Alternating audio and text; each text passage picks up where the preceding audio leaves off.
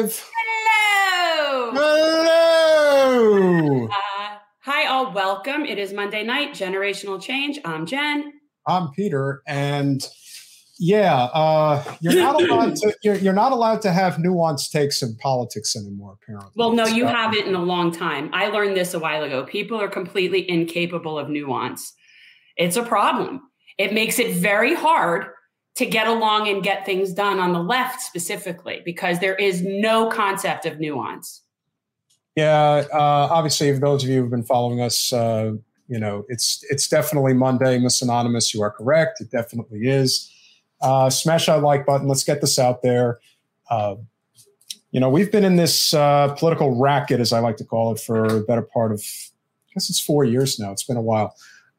We've been partners for over 4.5 years. Yeah. And there have been, multiple instances of, bumps on the road, circumstances, things like that. And so this particular conversation couldn't have happened at a better time. We've obviously known and respected Matt Orfalea from a distance because of the fact that he's very, very good at editing and cutting B-roll footage for a variety of different types of political messaging. The most notable, of course, is the type of messaging that he is known for, which is showing how corporate news is used to basically manipulate and propagandize the masses. Whether it's a consistent message over and over again, but the one message that is universally thrown out there is do not dissent. Under any circumstances, do not dissent. And our nuance when it comes to specific issues as it pertains to politics, in this case for RFK, is not that he's anti-vax. It's the fact that he's been pretty forceful for a while now about reducing the military spending and the fact that we have a shadow government, you want to say led by the CIA, whatever you want to say. He's been pretty aggressive in those particular statements. And of course, going out on a limb saying that he would pardon Julian Assange. He also came out today and said he would cancel student debt. So there are takes that he has that are good, even if there are takes that he has that are bad. And he certainly has quite a few. The problem is that there is this universal dismissal among certain segments of the left where there is no opportunity for nuance. There is this complete dismissal across the board of the person in question. If something significant is up for debate and they're on the wrong side of it. And so simply by pointing out that the reason why there's been so much ire by corporate media that's been directed at RFK is because he's been saying we need to end these endless wars. We need to, pardon whistleblowers. We need to do these types of things. We need to recognize that inflation is a result of corporate greed, basically giving us a hidden tax. That's exactly what it is. So if people don't want to talk about those particular issues, so be it. But here we are right now in a situation where there was a significant pile on against Jen on us, we should just say, and on social media today. No. Yes, let it be. And my point is, we have to get to a point where we can have conversations about people that we do not agree with. We don't agree with Donald Trump, but we do agree with him axing the Trans-Pacific Partnership. Right. Were we not supposed to point that out? Well, this is the problem, is it's just too tribal and everybody has their team. And once you've decided your team, you're not allowed to like anything that the other person has to say. And it's very black and white. It's kind of crybaby politics, not quite crybaby politics. I find it really stupid. And I'm also over the whole thing of calling the COVID shot a vaccine. It's not. It's a COVID shot. It's just not a vaccine. And as far as his stuff on other vaccine stuff, yeah, I don't agree with it. But if he's going to pardon Julian Assange and not have drilling permits issued in Alaska, that's enough for me at this point. Our bar is low here, people. Yeah, not sure what happened. Matt was just here, and now he just... I don't know if he got bounced out, but we'll find out, exactly what happened as far as that's concerned. Yeah, he just sort of vanished. Maybe he's having technical problems. Yeah, so, we'll find out about that in a minute. I'm sick of this whole harping on the RFK anti-vaxxer thing. I don't care. I don't care. I'm even willing to stipulate, okay, he's against vaccines. All right, move on. Thank you. Next. Like, if they just will not stop harping on that, I just find that very irritating. Yeah, I agree. There's definitely something to be said for just constantly trying to throw everyone under the bus because, you don't agree. But I also think, and we talked about this, I think social media deliberately does this. And we'll talk about that with our guest. He is get him on before he disappears again. Yeah, before he disappears. He is a video content creator. He has made some excellent videos that really highlight the corporate media hypocrisy and the way that they divide and conquer us thoroughly over and over again. Matt Orfalea, for the first time and hopefully not the last time, welcome to Generational Change. Thanks, guys. Thanks for the invite. I totally agree. There's a big issue with people not being able to have nuanced conversations. So hopefully let's have a nuanced conversation. Yeah, let's. Thank you for coming. I do apologize. I know that there's a lag for me. I'm in the mountains. And so I'm definitely, I always joke that I'm on mountain time, but literally that is what is happening here. But I do hear you, and hopefully you hear what I'm saying. Matt, we're going to play, obviously, the video that started this whole thing between Dr. Hotez, Joe Rogan, and RFK. But I would just want to get from your perspective, and, so many people talk all the time about anti-vax and all of that stuff. And I'm wondering how much of a different conversation you think we'd be having in terms of vaccines and all things related to healthcare if we had universal healthcare, Medicare for all in the United States versus the absolute abhorrent for-profit health system that we have now. I mean, honestly, I don't think it would make much of a difference on the whole coronavirus issue because, we know, most of the European countries, most other, developed countries, they have universal healthcare and they still have the same controversies and issues and debates around the coronavirus vaccine. Because, it's a very, unique thing that's happened in history. And again, it's occurring in all the countries that have universal healthcare. So I really don't think that would make a difference. Fair enough. I've always been skeptical. I was skeptical of it from the beginning. I always questioned it. I actually reject even calling the COVID shot a vaccine. And the people that are talking about it like it is, to me, it's really, words matter. And so when it's something that really is more akin to a flu shot, and I'm all in favor if people want to go get their flu shots too, or whatever you want to get to make yourself safer. It's all good. But if it doesn't provide sterility, then there's no, I don't think, any sort of justification for forcing anyone else or having an opinion on when anyone else does it, if it doesn't stop the spread. And we've known that for a long time, and yet they still keep promoting it. They're still pumped. Like, it's ridiculous at this point. And then the fact that there's still all these people that are just still saying like, oh, they didn't get their COVID, they're anti-vax or against COVID vax. It's just very frustrating. Yeah, I think the CDC, they changed the definition of vaccine in order to, call it a vaccine. Yeah. It's pretty amazing. And the WHO, they actually changed their definition of herd immunity to not include natural immunity, which is really freaky. Yeah. I think do we trust them? Does anyone trust them? No. Well, yeah, but we're supposed to unquestioningly, and that's the big problem. Yeah, the big issue that I have, of course, is the fact that we do have a for-profit health system, and people rightfully want to question the motivation when everyone says everyone has to get this vaccine, everyone has to get it twice, everyone has to get boosted, everyone should be and then when you realize how much money's involved in this process, it's staggering. And I just don't think people really can wrap their minds around just how much money we're talking about here. We're talking about tens, if not hundreds of billions of dollars, and all for the purpose of continuing this idea that there are no other options, that living a healthy life doesn't make a difference, that you must get the shot. To me, exercise, eat right, sleep, all those things. Now, for anybody who had a pre-existing condition, the most deadly killer for COVID was diabetes. Like, if you have that, you should absolutely get the vaccine.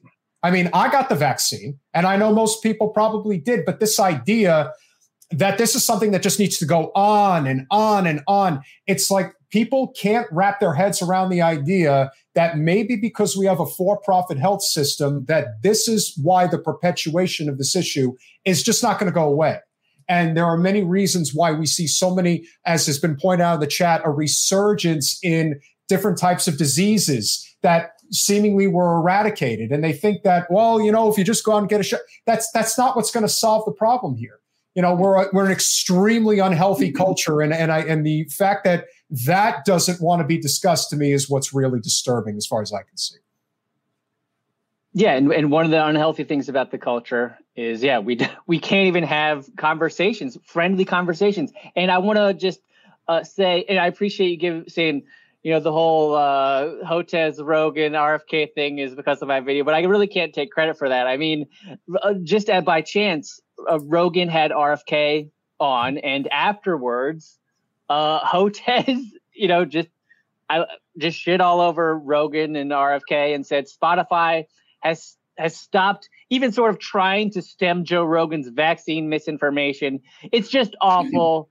And from all the online attacks I'm receiving after this absurd podcast, it's clear many actually believe this nonsense. Okay, sure, you can call stuff nonsense. Yeah, you can do all these ad hominem. You're free to ad hominem attack everybody. But he started it. He's attacking the character of Rogan and RFK, but he won't back it up. Like, that's just nuts. And anyway, like, I guess Rogan saw the video I did, and he kind of used that to try it. After Hotez wasn't responding to his offer to come on the debate, he's like, is this why? Or, you know, come on, defend yourself. Like, so.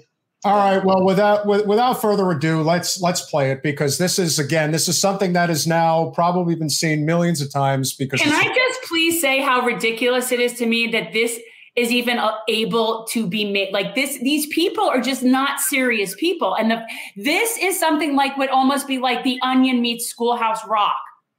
And it's like just so ridiculous to me that this person is actually real. I'm just saying, okay, I just had to say that for a second.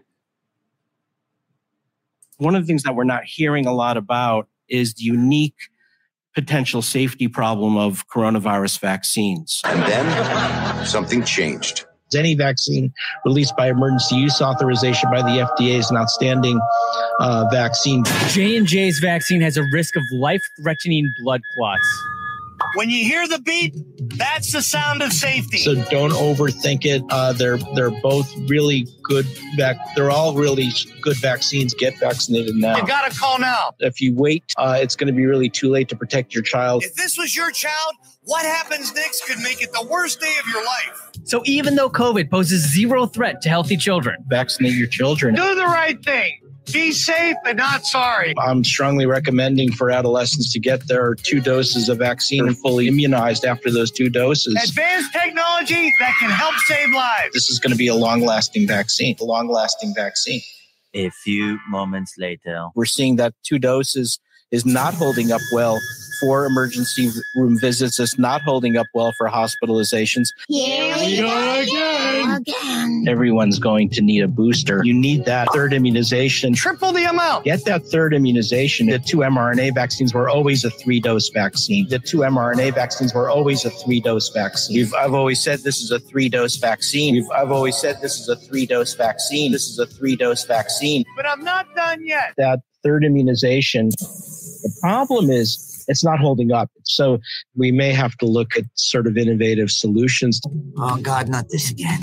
A 4th immunization, just to keep them going, keep the country going. We have to consider some out of the box things. A 4th immunization. A 4th immunization. Get that 2nd boost. A 2nd boost to keep the country going. I've made that recommendation. A 4th immunization. But I'm still not done. 1 semester later. Unfortunately, the numbers are starting to trend up again. So the hospitalizations are up. And so the most important message that I have this morning is get your new bivalent booster. Willie and Lise were saying they got their booster, and I was like, oh, I need to get mine. And then I found out they're talking about the 3rd shot. And Is that the bivalent or is it the fourth booster or does it matter? Don't worry so much about the number of. There's no wrong way to use it. You have to get it. This new bivalent booster. You can double or triple stack them. The new bivalent one is doing a much better job. You have to get a booster. Yeah. You need to get this new bivalent booster. That bivalent booster for COVID. But does everyone ages 12 and older need a booster? The answer is yes. Yes. And by the way, if you're over 50 and have gotten 2 boosters and more than 2 to 4 months out, you're going to need a third booster as well, a 5th immunization. 5. I don't think we're going to need an annual booster like flu. Eventually. Dr. Hotez supports yearly boosters, just like flu. But I'm still not done. It looks as though the boosters are not holding up quite as well as we'd like. And I think our thinking is going to change, and that what's going to happen is every, few months, we may need another booster. Perfect results each and every time. We just could not overcome that massive disinformation campaign, these fake concepts of herd immunity and discrediting masks. Dr. Hotez, you are a national treasure. It is picking off young people like we've never seen. Dr. Peter Hotez, that was extremely informative. Disinformation that you're hearing, that kids are fine, it's nonsense. Kids need to get that vaccination. You healthcare workers have been our saviors. Watch out for that misinformation. Dr. Peter Hotez is probably one of the smartest people on this topic. If you haven't gotten your 5 and up vaccinated yet, now's the time to do that. Dr. Peter Hotez, thank you for saving the world. They also support giving that Saving the world. 17-year-olds. People have to feel safe. Dr. Hotez, you are a voice of reason. Take down the fake information. These fake concepts of herd immunity. Our last hope is to vaccinate our way through this. Make certain that everybody's vaccinated, including their kids. That's the single most important thing right now the American people have to do. Dr. Peter Hotez was a person that we like to go to for this sort of expertise. The single most impactful thing you can do is make certain that you're fully boosted and preferably 2 boosted. Later. Monkeypox is a global emergency. And it's accelerating among a specific social network of men who have sex with men, not because it's sexually transmitted. Monkeypox is sexually transmitted, almost exclusively. Before we let you go, we have to stop and applaud you because a lot of MSNBC viewers who have watched you constantly for the last 3 years or so and have come to trust you. I don't know if they fully appreciate what you have done. There you go. That's the expert. That's the vaccine expert. That's on every channel and being praised by every channel, including Fox, and TMZ. He went on TMZ. So he's like Trevor Noah, Comedy Central, every freaking corporate media outlet. He's the face of vaccine expertise, and it's just funny. He's a vaccine expert, but he's refusing to share his expertise to the Joe Rogan audience, which is the largest audience in the world, maybe. I mean, I just certainly the largest podcast audience, and he gets a bigger audience than any of the cable news. So, man, I mean, if people are, dying because they're getting the wrong information, why would you not do everything you can to reach everyone to share that information? And so, are you asking, or is that rhetorical? Because I have some ideas. Rhetorical, but if you sure go, what do you think? I think he's a paid for shill by Big Pharma. That's what I think, and I think that his job is to promote the vaccine. That's his job. That is his job. That's certainly why. Well, he's getting government money for his research. And certainly, that's why the networks want him on, because I think 75% of their advertising comes from Big Pharma, something crazy like that. That's who they probably have to have on. That's probably who is allocated when they say we're having a discussion of this. That's who they're able to have on. That's the voice that's allocated to them. Yeah, I would definitely say that the biggest issue here, which has always been my biggest issue, regardless of what anybody else thinks about RFK or about Dr. Hotez, is the fact that you cannot in any way promote anything that isn't vaccine related, vaccine adjacent. I would never hear him or anybody else talking about the need to live a healthy life and that a healthy immune system is the key to dealing with this virus. I had COVID. I had it multiple times. And I had, of the 2 times that I know that I had it, I was asymptomatic, and the other time I had a light cough at worst. And I live a very healthy life. The people in either my family or friends circle, and I've had several, that have died from the virus. Universally, there was no exception. The people who died were generally of a certain age, of a certain type of health, or had a pretty nasty pre-existing condition. It was all universal in that regard. There were no exceptions. And so the idea that we can't have the conversation, that we're an extremely unhealthy culture, that we subsidize every single type of fast food under the sky. There is nothing that will not get some type of a corporate subsidy, a government handout, to continue this charade of, it doesn't matter if you have high blood pressure, if you have diabetes, if you're obese, just get the shot and that'll save you. And that's the thing that's not getting covered. That's the thing that's not getting talked about, to me, is the biggest red flag of the whole circumstance. And so while I have no issue with the vaccine itself, what I have the issue with here is this adherence to the vaccine and nothing else. And that's the thing that never seems to get talked about. That's the thing, to me, that's the scariest part. And the fact that he does these interviews in his lab coat, to me, is that's real, like 1984 type propaganda type stuff. Because having him in the doctor's lab coat is supposed to put people in the audience at ease. It's supposed to tell them, trust me and no one else. I know exactly what I'm talking about. And that's not to say what he's saying doesn't merit truth.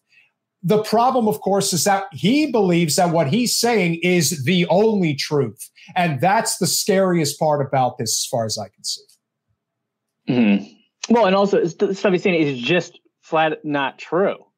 I mean, the idea that, the virus posed a risk to kids is just not true. The data doesn't hold that up. Now, you can say, well, yeah, some kids have died. Yeah. But as you pointed out, the majority are for older and have health issues. And let me just give an example, so one clip from an NBC expert doctor that I pulled.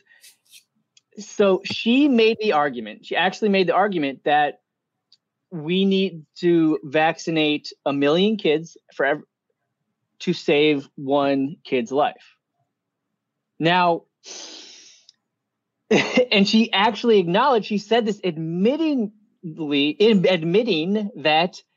they don't know the long-term consequences. So how can you understand you don't know the long-term consequences and say, let's vaccinate 1 million kids, not knowing the long-term consequences to save one kid?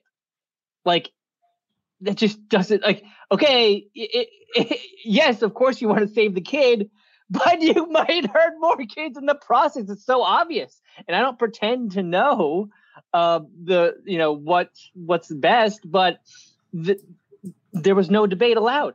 And if you just asked obvious questions like, is it really could the vaccine be doing more harm than good, especially in the younger population?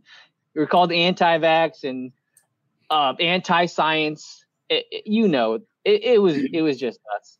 And you were specifically talking about the COVID shot, right? There are certain people, when they're referring to RFK, that are talking about prior stances he has taken on vaccines, with apparently outdated the study that would link vaccines to autism and stuff that we now know isn't really true. And I really have not dug into that, but that is different.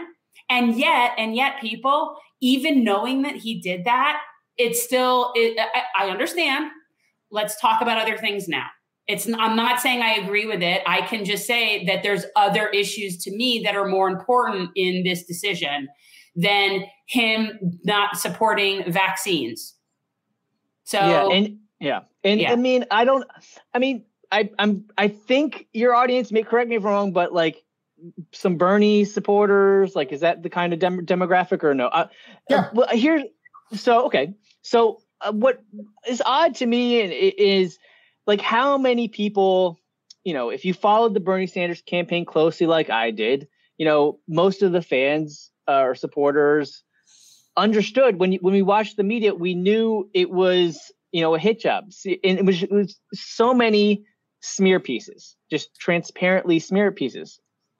But for some reason we don't, or at least so many people don't recognize that that's exactly what they're doing to RFK. They're just trying to discredit him with smear pieces. Now, hey, if they're going to do, if someone does a comprehensive article or thread or television, even cable, news segment that's actually thoroughly debunking his claims, that's good. But they're not doing that. We're not seeing them do that. Even one instance where he went on ABC, I believe it was, they had a sit-down interview, and at the very end, they just said we cut out a significant portion of his response because it was misinformation. Just trust us, it was misinformation. It's like, come on, like you're doing everybody a disservice. If he did get something wrong, debunk it so you're actually informing people instead of just smearing people and propagandizing people. The fear that I think a lot of people have is that Rogan has a tremendously large platform and he's very opinionated based on whoever comes on his show. He has like an inclined opinion to go along with his guests to some degree. And so there are always going to be people that are going to come on there and that are going to have a differing of opinion. Look, there is a level of extremism that he had Peter Hotez on previously, right? Did you know I did not know that. I did not know that. Yeah. So I'll just push back a little bit. He's actually a pretty open-minded guy. And yeah, he had Peter Hotez on. He did push back a little bit. But I mean, totally cordial conversation. I mean, he's a big dude. Maybe that intimidates people, but I mean, he's actually a really nice guy. He is on the podcast, absolutely. And even RFK, no matter what you think of him, he's a nice old man with a speech impediment. That shouldn't be an intimidating debate, opponent. No, I think the intimidation is that he knows he's wrong. Yeah. And that he knows that he sold a bunch of shit a bunch of times. And I think he knows that RFK sees that and will call him out. That's why. It isn't because he's scared of him personally. And as Marquise Vegan points out, and then he goes and he makes comments like this, which is absolute lunacy. It's like, look, for sure. If the culture war is and always will be a distraction from the economic war, because it's a great wedge that allows people to basically be put at odds with one another, because there are those who feel one way about the trans issue, feel one way about the abortion issue, feel one way about the LGBTQ issue overall. And at the same time, what I've noticed a lot, and I've noticed this particularly with your work, and I don't agree with everything that you put out there, but what I do agree with is when it becomes an economic issue, when it becomes this issue of whether we should have universal health care, whether it becomes this issue of whether or not we should have a living wage, whether it becomes this issue of whether or not we're in endless war and everyone knows it's for profit and nothing more. Those are the types of issues that bring the most amount of people together. And that's when the attacks are usually the strongest, because they know that they can't have working class people of different stripes within the political spectrum coming together and saying, you know what, this actually makes a lot of sense. I always point out at the end of the last midterm election cycle, when we were out volunteering at the polls, one of the guys that struck me the most was this firefighter. And he was as progressive as you could possibly imagine in terms of his rhetoric, in terms of the policies that he supported. And when it was all said and done, he said, I love Trump and I love DeSantis. And you know what? There are a lot of people out there that think just like he does. They may not necessarily recognize their progressivism at the moment when they're saying what they're saying. But what I do recognize, and I wish more people would recognize as well, is that there are people that are out there that are going to disagree significantly when it comes to this issue of the vaccine. But when it comes to the issue of a living wage, universal health care, ending the wars, criminal justice reform, they're going to agree with you on a lot of that stuff. And that is the danger that the powers that be don't want any part of. There is no discussion right now amongst Rogan, Mark Cuban, RFK, Dr. Hotez. There is no discussion about universal health care. None.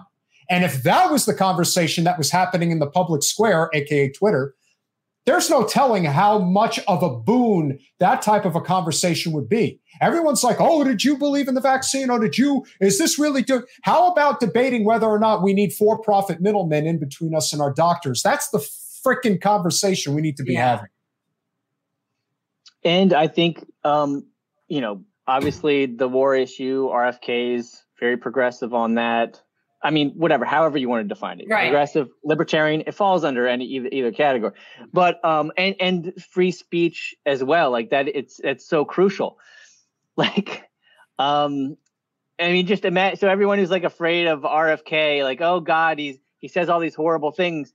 It's like he's for free speech. He's for open expression debate, free expression debate. Like, you're gonna have your chance to dispute him and debunk him. We're not having, like, it can't be more clear that the intention of his opponents and the people in power now, and the Biden administration in particular, their take on speech is tyrannical. They think people should be censored just for disagreeing with them and the science or the authority, whatever they want to call it. And I want to bring up a really great point and something that I saw, I think it was yesterday. We both saw this, that lunatic in Houston that actually tracked down where Dr. Hotez lived and like got in his face at his own home and was like, he wasn't threatening him, but it was clear that he was intimidating him. And all I'm thinking when I see something like that is, congratulations, dickhead. What you've now done is given more credence to the comfortable liberal crowd of this country who are completely content with more censorship and more dissent from, because they look at this and say, you see how crazy these people are? Silence them. Stop them from what they're doing. They're crazy. They're questioning a doctor and this and that. And I'm thinking, you really ruin it for everybody by going down this path, as far as I can see. I agree. I mean, I felt similarly. I thought it was actually, at first, I thought it was fine. He was totally cordial, nice, and politely asked him if, shook his hand, politely asked him if he would debate Joe Rogan, if he had given. Hotez says no, and Hotez is smiling the whole time. Now then he, Hotez goes inside his gate. The guy doesn't follow him. But he does. But he or somebody that's with him behind him yells at Hotez. I mean, yeah. So that did make me cringe a little bit because I do know that it makes it's just not. Yeah, it's not nice. But at the same time, I think rather than like it's much worse. It's still so much worse, infinitely worse. Really, I would argue that. For people to look at that and say that needs to be censored, and people are going to do that. Now, I would encourage him maybe not to do that or yell next time, because it makes them look bad. It makes the large effort to want to see this nice peaceful debate makes it look bad, right? But of course, he doesn't represent everyone. But nevertheless, we know the media will take it and use it to misrepresent Joe Rogan and his entire audience. But also, he actually. Here's another interesting detail. So I saw Hotez. He actually took a photo, a selfie, once he went inside his house, and he was smiling.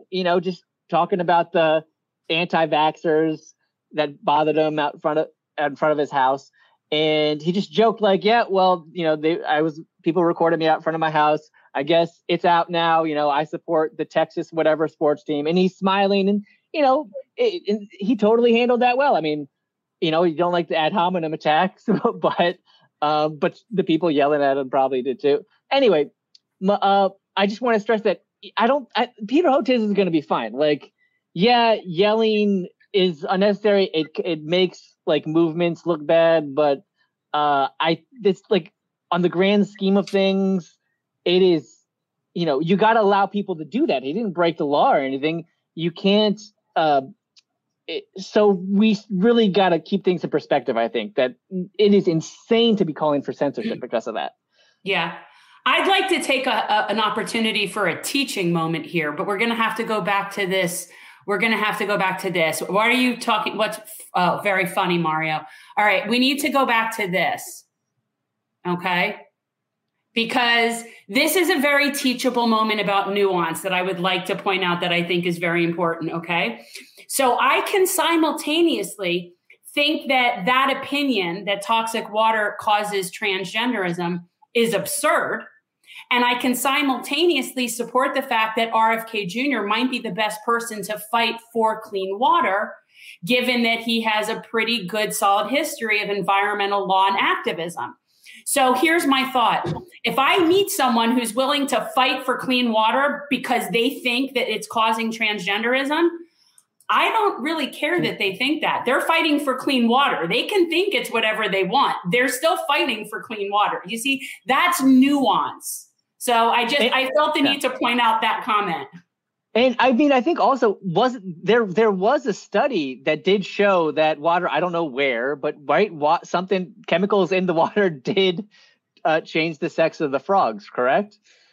Yes.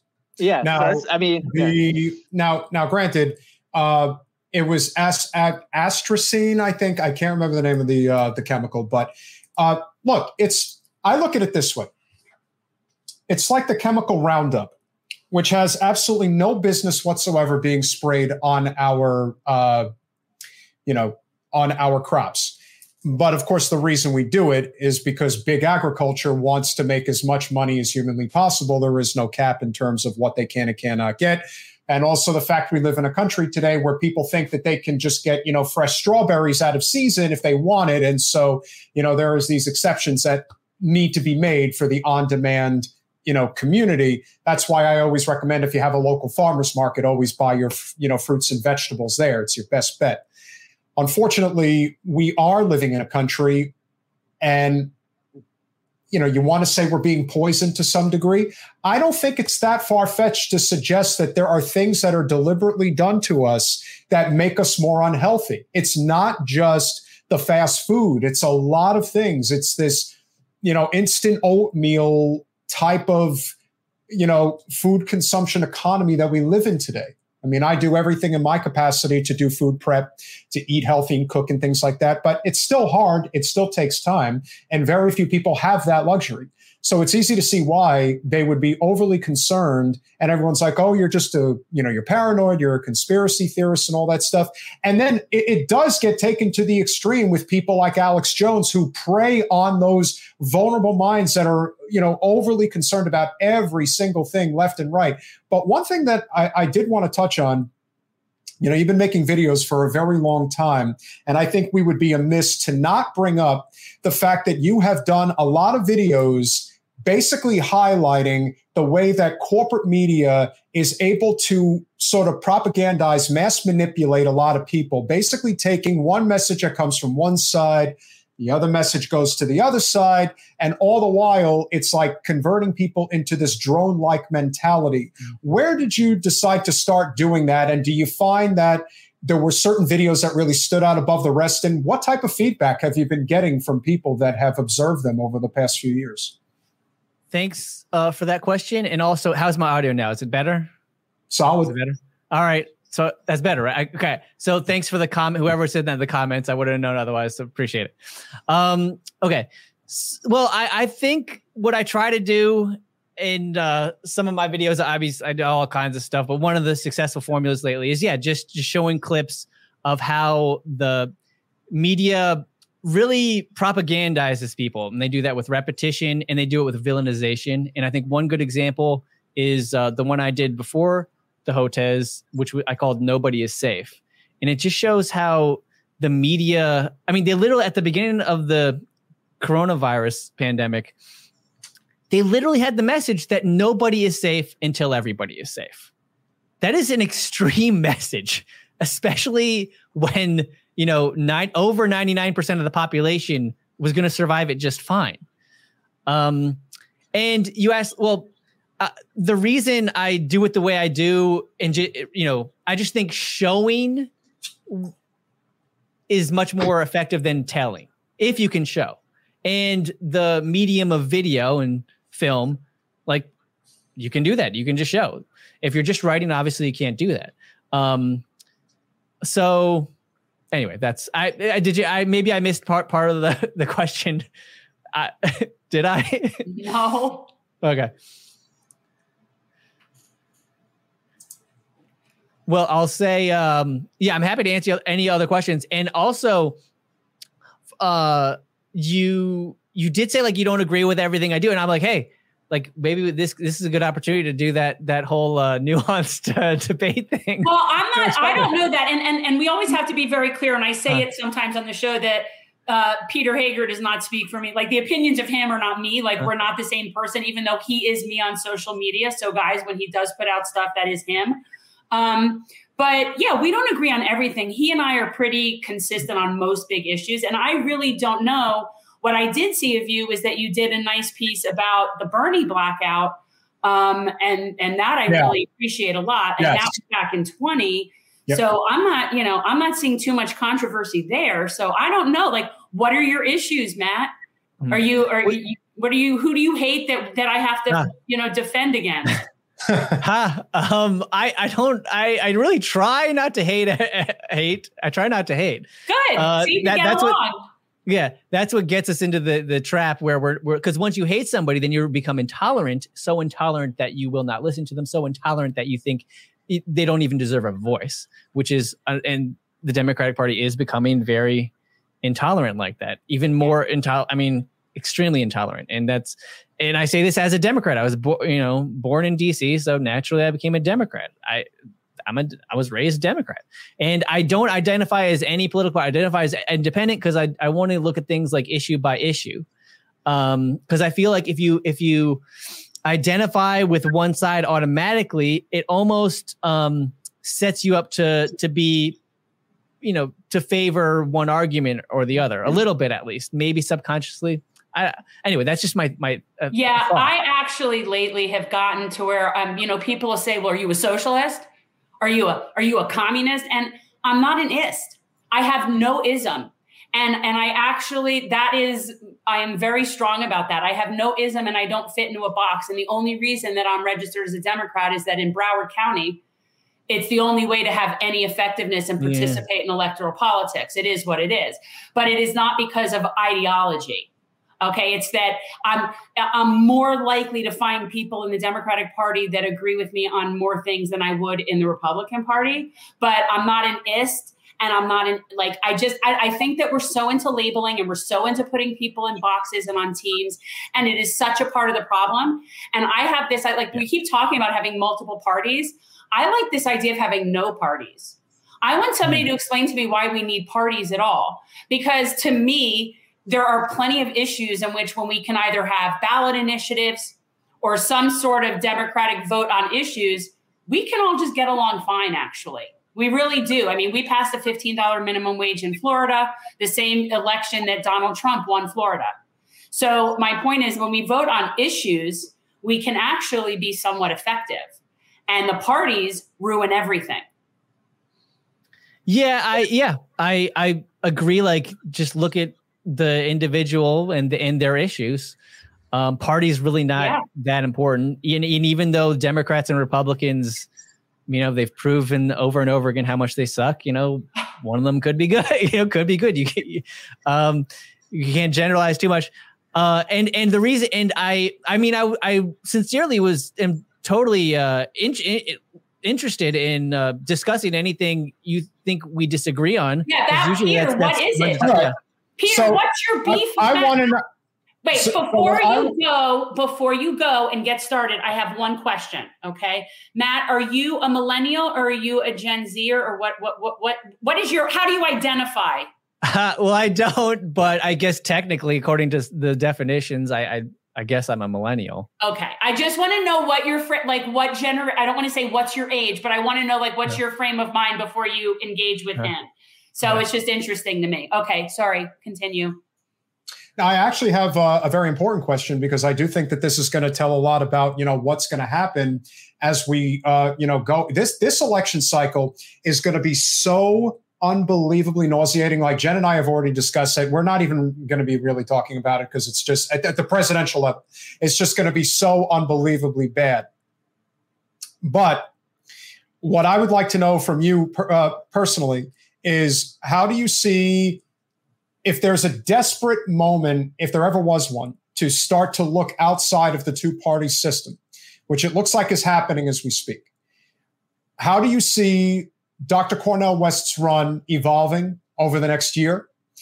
Do you see him creating enough momentum where he's going to start to pull in a significant amount of money, hence a actual infrastructure that could potentially tip the scales in swing states? And henceforth, the Democratic Party is going to have no choice but to come to where he's at and where the Green Party voters are at. Do you see that happening in any capacity over the next year? Well, I don't think the Democrats they're not going to have to do anything. They don't feel like they have to do anything. And I don't think they are going to do anything. Maybe some lip service. Joe Biden did that, right? Some of the things he said, a Green Party person could have said. He didn't actually mean it, obviously. Didn't follow through on any of it.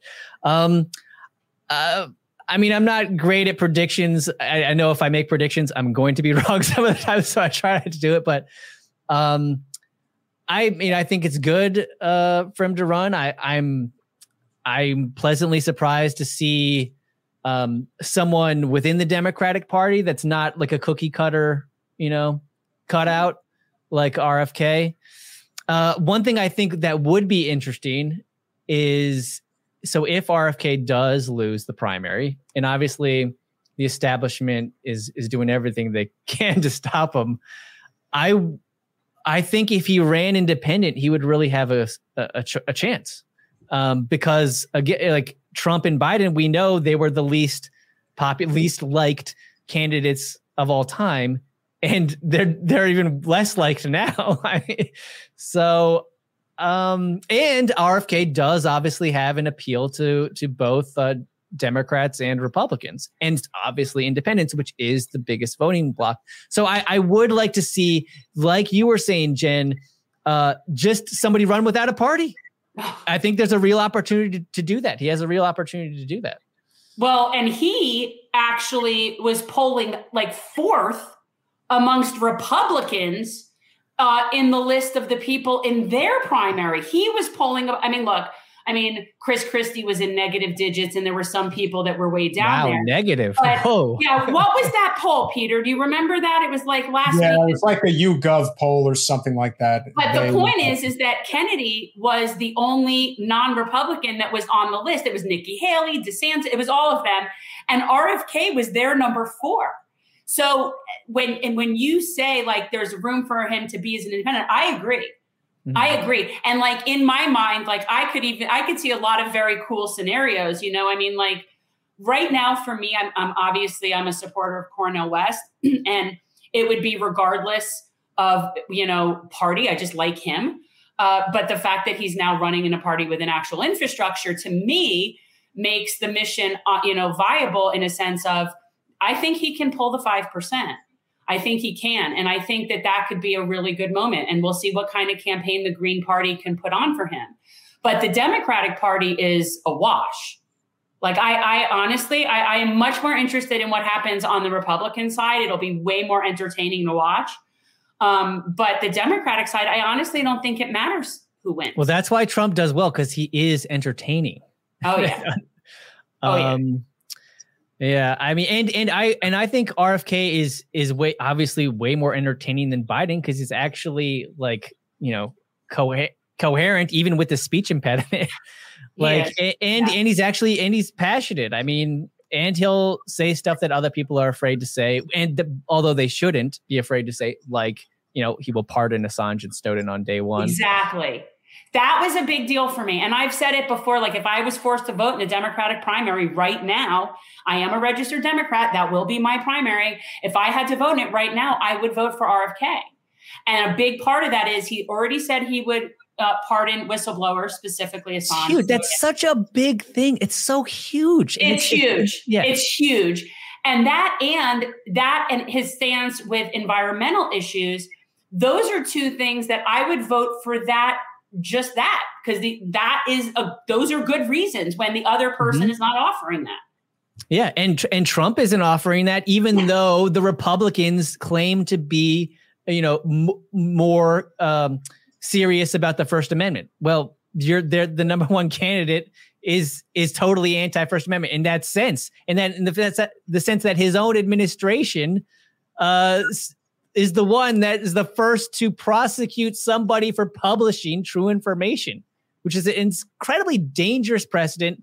And yet when you hear the Democrats attacking Trump, they never attack him on that, which is really, I think, perhaps the biggest, the worst thing his administration did. A lot of the people that were anti-Trump from the very beginning were people like the Jennifer Rubins and the Bill Kristols and the Rick Wilsons of the world, that, Nicole Wallaces of the world, that were all holdovers from the Bush-Cheney neocon faction of the Republican Party. And yet no one talks about the fact that the neoliberal wing, which is really the apparatus of the Democratic Party, welcomed them in with open arms. And now the whole party itself has basically become a mouthpiece for the military-industrial complex, which is why this whole conversation about, listen, like I said, my position on RFK is very simple. I think there are things that he is absolutely too extreme on, particularly his stance on universal health care, his stance on Israel. There are a number of issues that are just there that are just, it's a bridge too far as I'm concerned. However, that doesn't detract from the fact that he has been the most vocal about pardoning Julian Assange and recognizing that our constitutional rights are disintegrating every frickin' day. Like you even said, Jen, that when we allowed for the Patriot Act to pass all those years ago, that was the end of Amendments 4, 5, and 6. And so today we're basically seeing the disintegration of the First Amendment, and it's like we're just standing idly by, pretending like it's not happening. Yeah. And I could see a lot of people in the chat are bringing up Marianne. Listen, here's all you need to know. One candidate has a real financial infrastructure and the other doesn't. And apparently today, Marianne had or whatever the case is, her second campaign manager over the course of a month and change has now been either let go or fired. And that's not good. It's not good. No, she doesn't have, the bottom line is, people, she can't raise money like he'll be able to raise. She just can't. Yeah, and that's the whole it is thing. what it is. Yeah, regardless of what the numbers are saying, you have to have a real infrastructure on the ground in order to do this. And that, of course, is my biggest concern. Jen, I'm sure it's probably yours as well. The biggest concern regarding Cornel West is whether or not he's actually going to mount some type of a small dollar fundraising machine, somewhat akin to what Bernie was able to accomplish when he ran. That obviously remains to be seen, but that's going to determine whether or not he's a legitimate contender to at least be a threat in some capacity versus basically just running to get a message out there that resonates with a lot of people, but isn't necessarily going to translate into a lot of votes a year and change from now, a year and a half from now. So to me, I think we've got a lot more that we agree on than we disagree on. I wish there were more people out there. Would you say like what it was? Because I think Matt and I want to know. Like, you think you've got? It almost sounded like you knew you had something in particular. No, it's not. It's not anything significant. It's just you get the messages constantly. Like we're friends with the Cavernacle, who's you probably know who he is. He's a noted content creator over in the UK, and he doesn't like you for one reason or another. And he, is like, he's not lambasting us because, again, Jen, you like to bring this up about how, you've been able over the course of a few years to basically establish a reputation where you don't have to explain yourself every time you have a take, let's say, that everyone doesn't necessarily agree with, and it doesn't become this whole throw the baby out with the bathwater type situation. Does he say what he disagrees with? Yeah, I'll read it. Give me a second. Here we go. Here we go. I'm just doing this for the audience entertainment, and also I like here. No, I want to know. I like if know. I like you know, having discussions to figure out like what's like if I messed up or if I'm right about something, then I get to inform, you know, help someone. Where are you based, Matt? I'm in DC. Still okay. Okay, I so should probably move because. Anyway, yeah. Yeah, well, yeah, you got a big target on your back now. So what the Cavernacle said, and this is just on the thread for the live stream for tonight. Not sure why you're platforming this guy or his work. Transphobic, anti-vax, and racist. Only credit is he worked for Bernie's campaign. Look at his timeline for about 5 minutes. I mean, it's your show. Do what you want, but doesn't seem like a progressive ally in any way. So it's like, who put that out? Where was that let me say, hold on, Peter. Like how is there's nothing to that? Like those are just ads. And I agree with you because it becomes this whole. Well, I don't like what this guy said, so that automatically makes him this, that, and the other thing. Well, he can't even explain what he doesn't like. He's just. I mean, he's wait. Did you say the Tabernacle said that about Matt? Yeah. Okay, he's so like, he sounds like Neera Tanden. I mean. That's what Neera Tanden did. I mean, like she just. Are you a homophobe? Are you a homophobe? No, I'm not transphobe. I'm not transphobe either. Okay. I met, and I'm not racist and whatever the hell else that did. I don't know what he's anti-vax. I'm not anti-vax either. This reminds me of when people, Peter, are always saying that Vosh is anti-trans. And I've never seen that, any indication of it in anything. But yet there's this whole bunch of people that keep saying that. And yet nobody can explain to me why. Yeah. Well, the only time I think I covered trans issues, I mean, most people got to talk about it. Like, I don't think I need to really add to that conversation. Right. I'm happy to discuss it. Like, but so I made one video that featured a trans woman, and she. It was the leader of the Netflix walkout that was protesting Dave Chappelle's latest comedy special at the time on Netflix. And you guys might recall it was, it stirred up some controversy among the trans community because he did make some trans jokes. But the thing is, he made jokes about literally every demographic you could think of. And obviously he did that intentionally, and that, yeah, good for him. That's clever, like equal opportunity, offensiveness, and comedy jokes on it about everybody. Everyone should be able to, you should be able to laugh about everyone. Yes. Everyone should be able to laugh about themselves. But you don't have to, and you don't feel that way. Okay. But what she did is she led this march, attacking Netflix for letting Chappelle do that special. And all I did was I didn't say anything about her, but I did have some tweets that she had said previously read by, like a robot voice, just her own quotes. And I just intercut her own quotes, which were some homophobic and bigoted, and all these, and racist, anti-Asian, whatever. And now here's the thing, like, I don't pretend to like judge how she really feels, but according to her own standards, her own goddamn speech was racist, homophobic, and all the above. And so I'm like, who are you to lecture other people? Like, it's just, Chappelle can make jokes. That doesn't mean he hates trans people. You made jokes about Asians or whatever. I mean, should we all just assume you're a racist too? I mean, it's just absurd.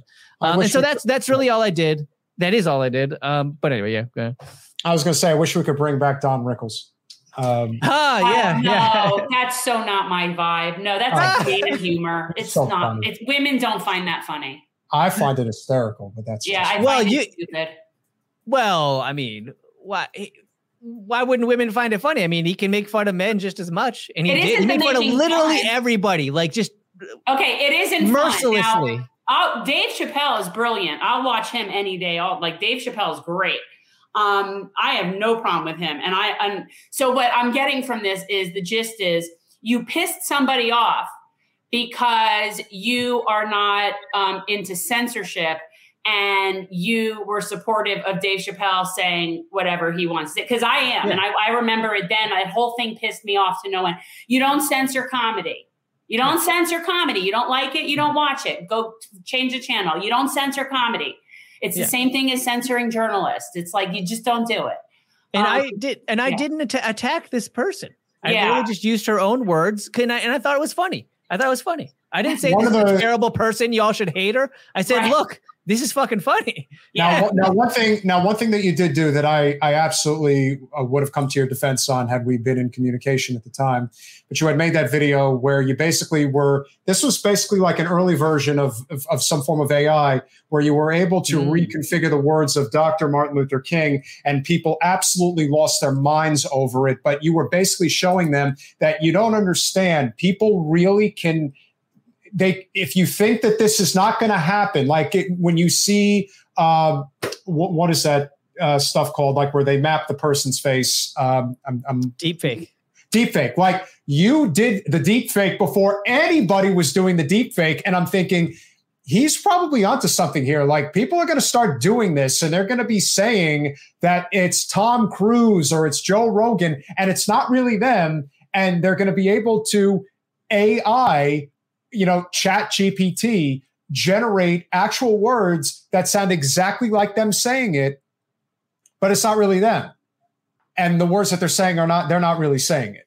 And so I think that what you had done was completely taken out of context. And I think that that's probably the case here, that whatever was done was being taken out of context. But that's the danger. We always say, people talk about the online left and the way that you don't want to get sucked into this endless spiral of people complaining about you and saying that you're terrible. And then all I'm thinking is, I've experienced that personally, but then when you see these people in real life, and it's happened a few times, that tune is a hell of a lot different when you're dealing with people in person than when you're dealing with them online. Mm-hmm. I just want to thank you, Peter, for actually being one of the people that actually looks up, what is the source of these smears? And that was the source of the racist smear that I was attacked with from Nearatan tweeted out. So when my Bernie Sanders, one of my viral Bernie Sanders videos was getting attention and Sanders campaign expressed interest in me, and he actually hired me, she tweets out that Matt Orfalea makes racist videos. It's like, which is insane. And people were saying, oh, look, he, like you said, he cut, what I did was I cut Martin Luther King's I Have a Dream speech to be Martin Luther King's I Have a Wet Dream speech. It's okay if you're offended, but I thought it was funny. So he's saying, I have a dream to have sex, to take drugs. And I did it by, this is before AA, but I knew it was possible. I was working in reality TV and I was like seeing how people were editing the characters on the shows. Like, oh my God, like I can't believe they're doing this. And, but so that's how I got the idea. And how do you open? Yes, there's the comedy aspect, but also the thinking behind it is how do you show people how easily media is manipulated? Well, you could take a speech that everyone's familiar with. I think it's the most famous speech in America. I mean, and so it has to be something that everyone's familiar with. And then you just, you alter it. So they're like, what the hell? It sounds so real. How is this possible? Well, that's editing. And now, 15 years later, AI can do it like that. And it is going to be a big problem. I was trying to warn people about it, and it's a real problem now. So anyway, thanks. I really appreciate you just looking up the source of these smears. I think it's so important for people to do that, because so often it's just based on nothing. It's just total bullshit. Well, I look back at something as simple as what might have been during the 2020 election had Elizabeth Warren actually put the needs of the nation ahead of her own personal desires, because it's pretty obvious to me that the angle that she was going for, I mean, listen, I'm not in her shoes. And what I also like to say to the people in the general audience when it comes to the decisions that are made, when it comes to domestic policy, and especially when it comes to foreign policy. If you think you're informed and you think you have any clue as to how these decisions are made, you don't have any clue. And you live in DC, and you probably know that as well as anybody. There is what goes on inside the Pentagon, inside the White House, and inside the Capitol that the people on the outside that are not privy to basic info, forget classified info, they will never in a million years. You are the public. If you know 5% of what the realities are of what really goes on, you're lucky you know that much. And so when Elizabeth Warren was coming out, making the statements that she was making about Bernie and recognizing that she was trying to play into that crowd, but in reality, she was probably just angling to get the VP slot, and knowing full well that if Bernie had made her VP after Nevada, and had brought in Marianne Williamson, Andrew Yang, maybe even Tulsi Gabbard, whoever, had decided to sort of round up the troops, I think that would have probably been enough. With Elizabeth Warren in the VP slot, that probably would have been enough to get the job done. Whether he attempted to seize that moment or not, we'll never know. But what I do know is that her actions were so despicable that they still don't get enough attention to this day. And knowing the nuance of what she was actually doing and following what she was doing, making those statements saying, Bernie said I couldn't be president, or this or that. And all I'm thinking is, this is where it's important to recognize what's being said here for what purpose it's being said. If you're putting something out there that somebody may be misinterpreting or not fully understanding, to immediately jump to the conclusion that you're a nefarious operator. Like I said, even if I don't agree with you 100%, I don't see you as a nefarious operator. You're taking the actual words of what somebody is saying on corporate media and putting it together and saying, this is what people are actually saying. They want to call you names. They want to do all this stuff. And by the way, if anybody is ever taking advice from Neera effing Tanden, you've already lost the plot. Who would do that? Okay, so this is the thing, Matt, like as somebody who has been subject to ridiculous smears and commentary, I don't believe anything about anybody if I don't know them and haven't discussed it. And I take everything like with a grain of salt and always look for the context, because context is key, yeah. It's absurd. Yeah. And sometimes there is things there.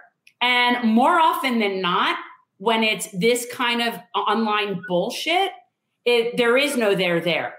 So I have realized that so many times, and that's why I am very hesitant to ever believe. Meanwhile, though, there's this whole world of people out there that hate me for all sorts of that kind of stuff, like stuff that so-and-so said such and such, like that kind of ridiculous nonsense. And so I totally get it. Yeah, it's something that I really hope people are able to like wise up to it. And the trouble is, like they notice it when it's somebody they like. They're like they know, oh, he's a nice guy, so they'll look up and debunk the smear. But it's just we just want to, like, if we already hate someone or we're told primed to not like somebody for whatever reason because they're from the other side or whatever, we just kind of go along with it, and we can't let ourselves do that. We gotta be a little more mindful. It's ovine, okay, people. It's ovine. What is that? And I really think we could do better. What? What does ovine mean? Are you serious, Matt? I don't know. I honestly don't know. All of you, do you guys know what bovine is? No. Oh my God. Okay. Bovine is cow and ovine are sheep. And it's sort of like equine are horses and ursines are bears. They're like the things, but like, so I'm in DC. I mean, but yeah. All right. I'm sorry. I did really well on the verbal SAT. I had to compensate. Oh, good for you. Good for you. Be under 400 on the math side. So I had to like balance it out so that I didn't. I was a math guy and I was not the verbal guy. I was going to swear for myself. No, the math side was so bad. So if I didn't have something, I wasn't looking good. So Matt, before you go, we just would like to know, obviously you're really good at putting these videos together. You've done an amazing job, regardless of whether people agree with your content or not. I think you do an exceptional job. It takes a lot of time and a lot of endless hours burning that midnight oil to find the clips, splice this language together. So kudos to you for doing your part to get the message out there that corporate special interests is what runs our government. It's what runs our country. And the fourth estate, which is our corporate media, parrots those talking points. We've seen that with Sinclair Media when it comes to conservative talking points. But let's be honest, it's everywhere. It's all about corporate power. And you've done an excellent job of covering that. Do you think you would be able to potentially put a video together of Debbie Wasserman Schultz and all of the wonderful things that she has said over the years and how people tend to forget just how absolutely he admires your work and he can really see the potential in it being used against her. I did make something about her a few years ago when Tim Canova was running against her. I'm pretty busy with other stuff. And luckily, Debbie Wasserman Schultz is, I consider her irrelevant. I mean, I know she's still in office, but I don't know. I guess she's luckily her relevance is so down the totem pole. I'm focusing on other things now, but I appreciate the compliment and suggestion. 100%. We can always revisit that down the road. Is there anything you want to share with the audience before you go, as far as anything that you are currently working on? Sure. Let's see. What is the next one? Yeah. Well, first I'll say, if you find the Peter Hotez thing interesting and you want to learn more about him, I recommend Dan Cohen's investigation into him. That's what piqued my interest into it. That's what inspired my little comedy mashup. And but what I'm doing next is I've Hamilton 68, more Hamilton 68 stuff. So for people who don't know, the Twitter files, let's see, Russiagate, everyone was being called the Russian bots, and they were always sourcing Hamilton 68. They were citing Hamilton 68. This dashboard that was allegedly tracking Russian accounts. Turns out it was tracking real people. They were American. They were not bots. And I did one on MSNBC, but I'm doing one on everybody else and all the politicians that pushed that misinformation, including Hillary Clinton. It is big. It's incredible seeing how big the propaganda campaign was. I mean, it was literally it wasn't just every outlet. It was literally like a dozen authors at every outlet. Just think about it. So anyway, so that's next project. You can follow me on Twitter, 0RF, YouTube, ORF, Rumble, all those, and all the other sites that censor too much and all this. Thank you so much. Thank you so much for coming on and chatting with us. It was nice to meet you. Guys, follow Matt Orfalea at 0RF on Twitter. Check out all of his content is there. Check out his videos. One more time, Matt, what was the name of the really long video that you just did? Nobody is safe. Nobody is safe. Check out that video, guys. Nobody is safe.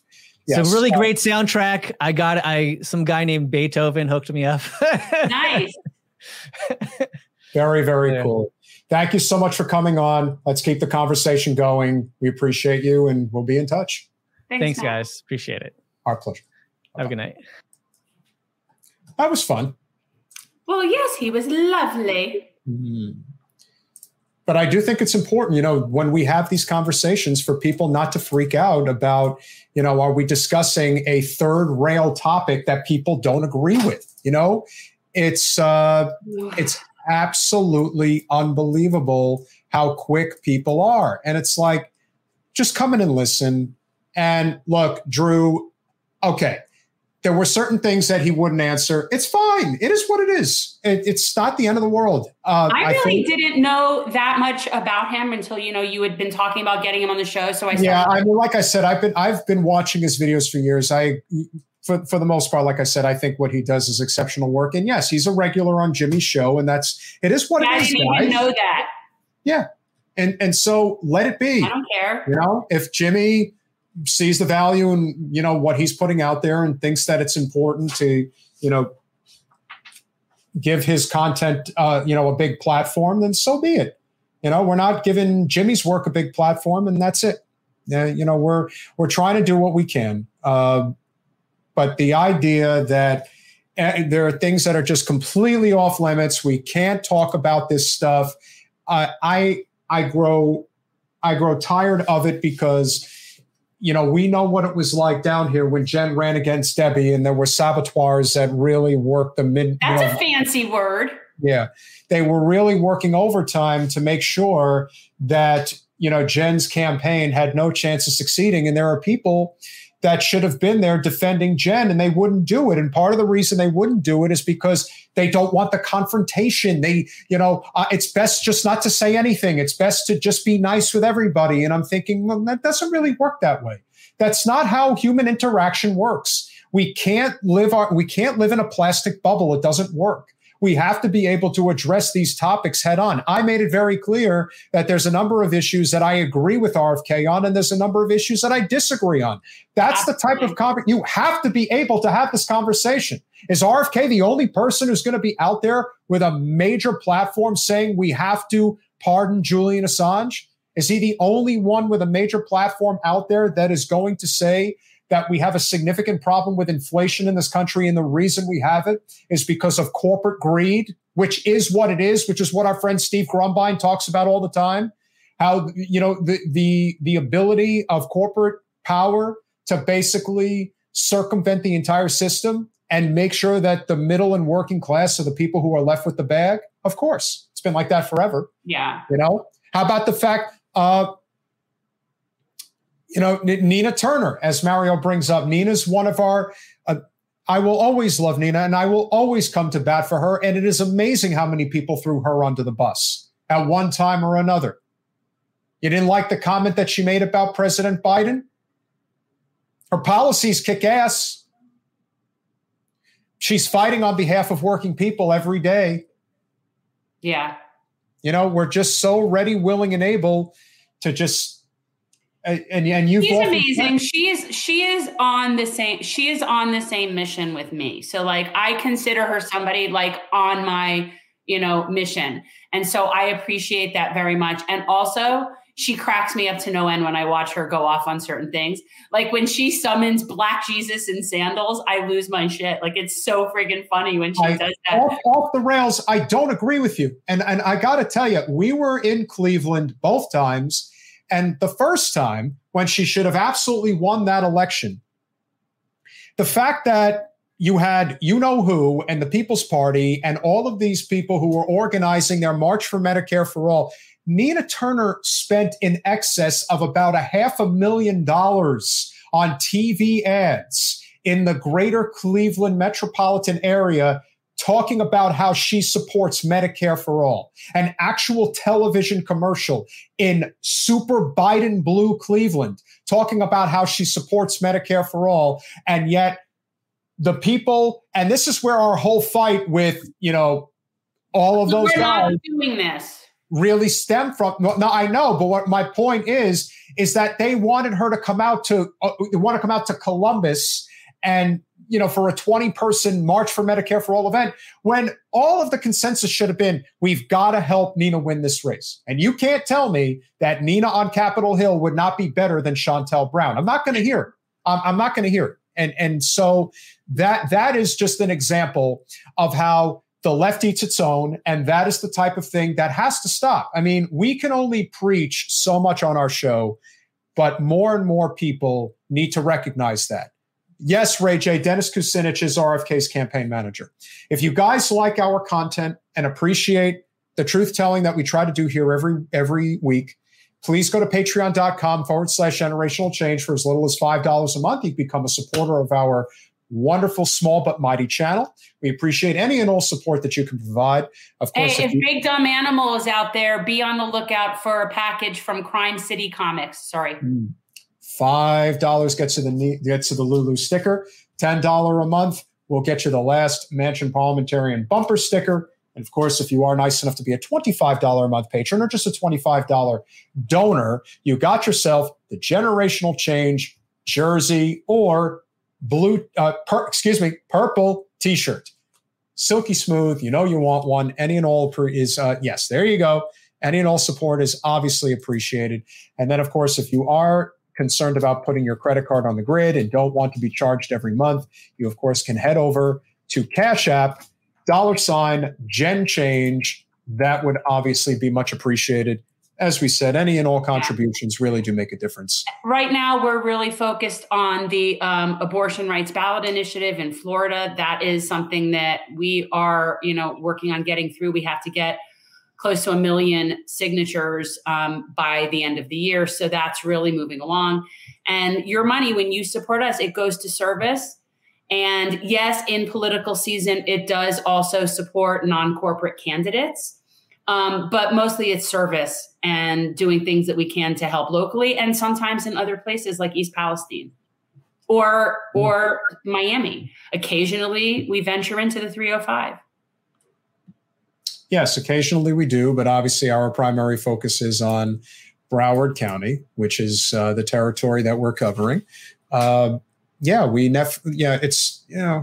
you're having fun out there. If you were here, we would definitely be out canvassing and getting some signatures. I got to tell you, it's not like I'm looking forward to summer canvassing again. I really do. I got to tell you, I am going to put that off for as long as I can and be up here because for people who don't know, canvassing in Florida in end of July, August, and even September is brutal. It's brutal.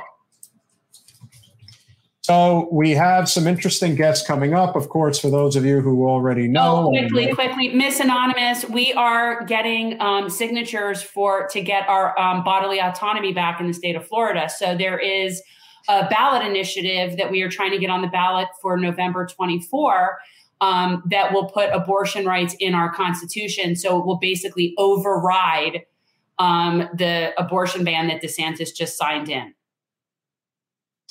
So finally heard back from Anna Escamani's team. We will be having the representative on our show. We're going to try to on Wednesday? No. On Wednesday, we will be speaking with our New York curmudgeon buddies over at Due Dissonance. So they will be returning, Keaton and Russell. This will be the last time we have them on Wednesday because they are switching their show format to Wednesday evenings. So it will have to be on a Monday from now on if we have them on again, or obviously they may have us on. We'll see about that. Great. So now they're going on in our time slot? Well, not tomorrow, but I think starting in July. Okay. I think that we have to have conversations also with people who are on the socialist left. So when's Anna coming on? You didn't say. So I believe we'll get Anna on next week. Next Monday, we'll see if we want to double it up, but maybe next Wednesday, we'll see. Next Monday, we are going to have on a friend of the show. We'll be returning Billy Corbin. For those of you who know Billy, does a lot of great work. Cocaine Cowboys, he is an independent filmmaker. In addition to that, the main reason he's coming on is because he's going to enlighten this audience about what an absolute disaster of epic proportions Mayor Francis Suarez, who, if you have no idea who the most corrupt mayor is in the United States, he probably is gunning for that title. And oh yeah, by the way, apparently he's running for president of the United States. The only sitting mayor that is attempting to do something so ridiculous, but he's attempting to do it. And so personally, I think the reason he's doing it is because he's trying to avoid any type of corruption charges, because Lord knows Billy is going to come with the receipts. We'll be prepared to really talk about that. Some upcoming dates of shows that we are going to have on Wednesday, July 5th, which is 2 weeks from now. We will be having on a panel of the African People's Socialist Party. So, it's two of the people that were arrested. Okay. Right. That are going to come on and talk about that. And we're going to maybe go on a few minutes early to kind of explain the background to that a little bit, because it's something I wanted to talk about anyways, regarding the Huru movement. So anyway, I wanted to somebody was just saying they'll get their family to sign it. Here's the petition, guys.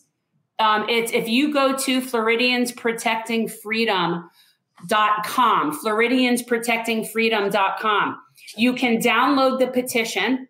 You have to print it out. You have to sign it and you have to mail it in. It has to be a hard copy.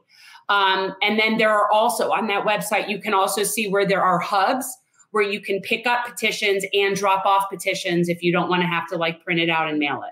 We have a hub here. Yes, there is a hub at my house, but there might be one closer. I'm not sure where if you're talking about Miami, there's definitely hubs down in that area. Yes. And so I think that this has been a productive conversation. There's a lot of things that are obviously going on right now, but it is the dog days of summer. And I thought that this was an important time, to really address this head on because, the one thing that we won't do, though, I know you won't do it, and I won't do it either. If you have a statement that you want to make, if you believe in what you believe, like a number of positions that RFK takes, the desired outcome for a lot of that, mob mentality, if you will, is to get you to retract, get you to apologize, get you to heal, and do not question the orthodoxy. And all I'm thinking is, no, that's not how this works. You actually have to question it. And that doesn't mean that because we agree with a couple of positions of RFK that now all of a sudden we're going to creep all the way over to the right. Like, that's not how this works. You're allowed to have these nuanced positions about certain things, know? It's that's why I refuse to. I'm not being categorized. I'm not in a category. No, and I don't think anybody should be. It's the same thing when it comes to Donald Trump. There's a lot of things that we could say negative about Donald Trump. Oh, yeah. But in terms of what did Donald Trump do well as president? He axed the Trans-Pacific Partnership. I can't emphasize enough how big of a deal that is. And I still think there's not enough people who realize just how important that actually was. There's a lot of things. Look, he issued less drilling permits. He didn't start any wars. Listen, he still sucked at it, but there is no comparison to what Trump did to the environment to what Biden has done, is doing, and will continue to do. And that's why the whole idea of just pretending this isn't happening, the idea that unions are just lining up, and we all know what's really going on. That's why I forwarded you that video. And we're not going to play it, but if you haven't, I don't want to deal with her. Yeah, if you guys haven't seen the video of Randy Weingarten when somebody asked her specifically, "Why do you support the reelection of Joe Biden and Kamala Harris?" She couldn't even give a reason. It was just, he has to finish the job. And and all I'm thinking is, just give us something. Tell us that. He hasn't started the job. He hasn't started the job. I just don't understand how you can make a statement like that and think, wow, this is really going to convince all the independents out there that they should be coming to our side and that what we're doing is correct. I don't get that. I don't get how look at the numbers, for God's sake. Look at what the poll numbers are saying. They don't want Joe. They don't. It's not going to happen, people. It's just not going to happen. And this is why we keep telling people constantly that if you think if it's Trump versus Biden, again, I'm telling you, you don't want to take that chance. He can't win. Biden will not beat Trump a second time. Because there's enough people in this country who probably pulled the lever for Joe last time.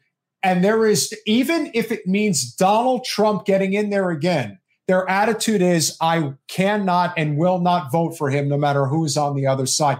And that would probably be the same scenario if it was Ron DeSantis, as sick as it is to even fathom that. The Democrats are doing it to themselves. And let me say one more thing. Exactly. The rail workers, between the rail workers and the Willow Project and now the Mountain Valley Pipeline, that he's too scared of the fucking parliamentarian.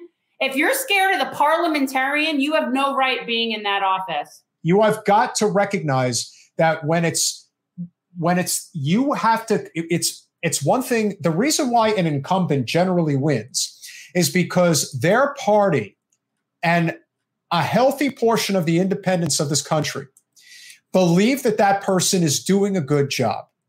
Now, I will tell you that the last time the Democrats were in a situation where they had an incumbent president running for re-election, all signs pointed to Obama losing to Romney until Romney effed up with that 47% comment, very similar to Hillary's deplorables comment that basically set the campaign off the rails and was ultimately able to win re-election. It's not hard to see that neoliberalism is what is driving us towards fascism. And not that people want fascism, but that eventually you back enough people into a corner where they just simply say, give me the Molotov cocktail and let's just end this all. Yeah. I don't care what happens. I don't care if Trump gets in there again. That's the disposition that so many people have. I see it like a Band-Aid. And he facilitates the revolution because, we were just talking about this earlier. There are actually people that believe that things would be better had Hillary won. And that, to me, the people that believe that is the fundamental reason why we can't get anywhere, is because of the people that believe that. And so it's really frustrating. Teresa, want to send love to you for your dog. Obviously, hope everything goes well tomorrow. There is nothing more gut-wrenching. I don't mind force feeding them. I got to tell you, every month I got to do it with the trifexis. They don't like it. Lou hates it. I don't care. I open her mouth and I shove that shit in. And then afterwards, she's fine and she licks me. And it's like, okay, she knows. But it's like, I get it. It's not fun, but just suck it up. Is Lou there? Can we see our little lady? You're okay. Come on, baby. Peter wants to say hi. It's the closest I can get for at least the next month. It sucks that it's that long, but hey, look at that little munchkin. Hi, Lou. Fix that ear. Aw. Who's the fairest one of them all? Hey, there's nobody more into white power than Lou. Nobody's whiter than Lou, let me tell you. We are tie gay people up and torture them, kind of really. You know what's interesting, Travers? You're joking about that. I'm in all seriousness. I have a friend who truly believes that is one of Ron DeSantis's sort of hidden problems, issues that he hasn't addressed, that issue. So it's interesting that you say that, because it wouldn't shock me, actually. Yeah, no, it wouldn't either. Listen, if you look back at all of the ones that got exposed, the Ted Haggards of the world, who was the representative that got caught in the Minnesota bathroom with the leg under the stall? Forgot the guy's name. It was Yeah. He was from Texas. He was, yeah. Oh, I forget. He was such a douche anyway. Yeah, he put his leg under the stall. It was like a known thing. How about Michelle Bachmann's husband? And they try to be the most overtly Christian people walking this planet. Yeah. Well, I mean, that's the thing. And I think one of the reasons for me is that if and when that is the case, where I feel like, it's someone that's not being like true to themselves, I find it hard to support people like that, because I feel like if you're not, and we've talked about this before with other candidates, like it's very hard for me when somebody must be so interconflicted to think that that's a good plan to put them in some sort of charge position. Yeah, I agree. And I don't know that that's, and again, I am not saying that about DeSantis. I don't know. I'm saying I have a friend who believes in her gaydar heart of hearts that is a thing for him. And that is one of the issues. If there's one thing that we have seen, and when so many people constantly harping on, why are there so many gay people now? Yes, why are there so many trans people now? Why is it, and all I keep thinking is we're living in a time now where people want to just be who they really are. It's not like we're living in a time where people are not able to express themselves in a way that they can't just be their true selves. And I will remind you, ladies and gentlemen, that again, I know everyone's questioning the science these days, but consistently over many, many years, about 1 out of 9, 1 out of 10 people identify within the LGBTQ community. Do you know how many people that is in the United States? That's over 30 million people. That means you are going to see them in your daily lives. They are there. They are just as human as you are. They're amongst us. But watch out, they might convert so you. Interesting over the past few years is the amount of people that are somehow under this idea that there's this whole new wave of transgenderism sweeping the country and people grooming our children. And it's so absurd. It's so anti every amount of reason and science that we have at our disposal. And it's very unproductive commentary, because it's like, not only is it hurting the trans community and trans children as collateral damage, but it's really keeping us distracted from what we really need to be talking about. But yet we do have to be defending the rights of trans people, because it is completely unacceptable for them to be collateral damage. And again, but when you're talking, and then of course they're always going to point out, yeah, but they're grooming kids. Listen, there's always going to be outliers in any scenario. There's somewhere. They'll always find that one drag place that has kids, you know. And I agree that that's wrong.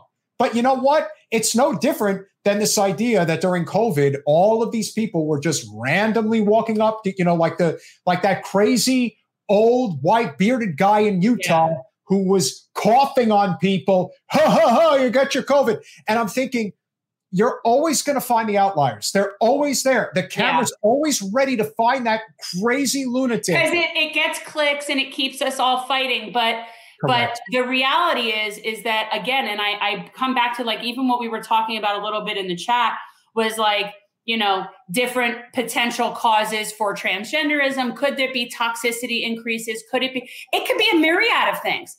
It could be, really. And I would be completely open and stipulate that it could be any and all of the reasons that you think. And I would still argue it's none of our damn business, and be kind. So it's like, here's the thing. It doesn't really matter to me why people are or are not transgender. It really doesn't matter why to me, other than it might be interesting, you know, if we really, really wanted to research that. But, like, it doesn't matter, because they're just people, and I would just be kind. And it's really not complicated. And let me also say, as somebody who has been around many members of the gay community for many years, if you're straight, you're straight. Right. Who made you straight? I love saying that to the people that talk about, like, if you think that somebody can make you gay, then that means that somebody can make you straight. And also, then I would like to point out, and in all fairness, if they're talking about grooming, well, then we were all groomed to be heterosexual, live in a house with a white picket fence, have 2 point whatever kids. So we're all groomed to be heterosexuals then. Like, the whole thing is so stupid. These people are not thinking. And one more thing, to the political right that constantly want to harp on, you know, they're grooming kids. There is no one grooms more kids in this country than the Catholic Church. And if they're grooming kids. Now, if you're not going to address that, and you're not going to address it head on, and we know you're not, then the conversation's over. That's not to say that there aren't potential groomers that are out there that happen to be trans. I'm sure they exist, but in the Catholic Church, it is a cottage industry. But can we also talk about what I like to call facts? In fact, I would love to see if there's any more current numbers about, like, the percentage of people that are pedophiles and stuff that are either gay in that community. But it's like next to nothing.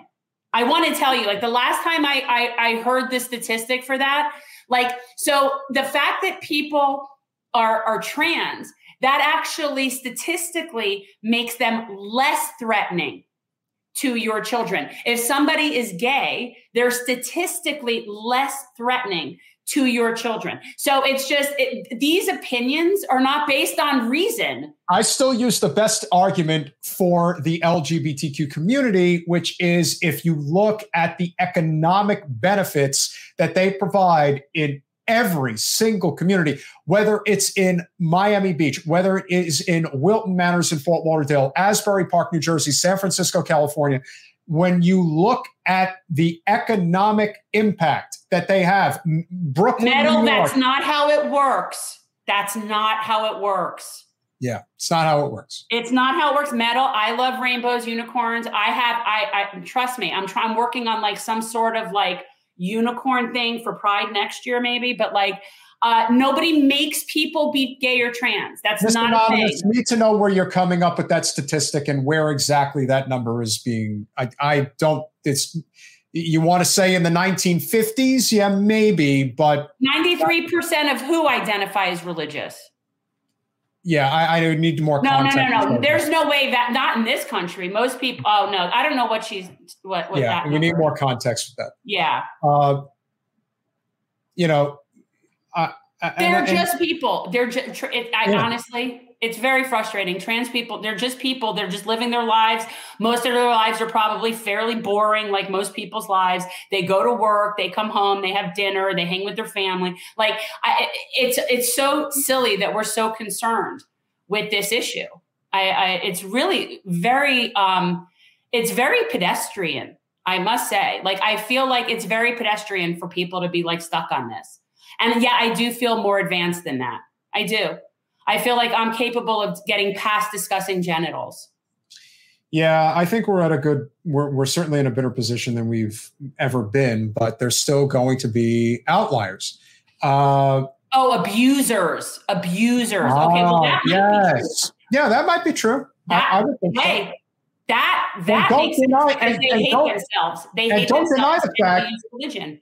And remember, Catholicism is the singular largest religious denomination in the United States. Don't think for a second that. Think about how many priests go into the parish because they're gay, because they hate. It's like they hate themselves and they think, well, a life of celibacy will do me good. And then the next thing you know, you realize that you're in an organization that protects you if you want to live that life. It's like the idea that you can't square that circle is just. I've never understood this my whole life. I didn't understand it when I was little. I remember even asking my mom stuff about this. Like, I just do not understand people's fixation with what other people do. Like, it's just so strange to me. Like, people, it's all I could do to really keep myself interested in what's going on in my own group of people. Like, the idea that I would really be so interested with what other people are like, it's so weird to me. Mind your business. Just mind your business. And let's not forget that this whole conversation, this whole thing that happened from the beginning of today with RFK and everything that we've talked about, bring this conversation full circle. Everything is a distraction from the fact that you cannot afford to live anywhere. You can't get a living wage. You must learn a trade, but you have no tuition-free college, so you're going to put yourself into even more debt. You do not have health care. So if you get sick or you need medicine, forget it. You're screwed. Metalophily, there is no way that's true. There is no way.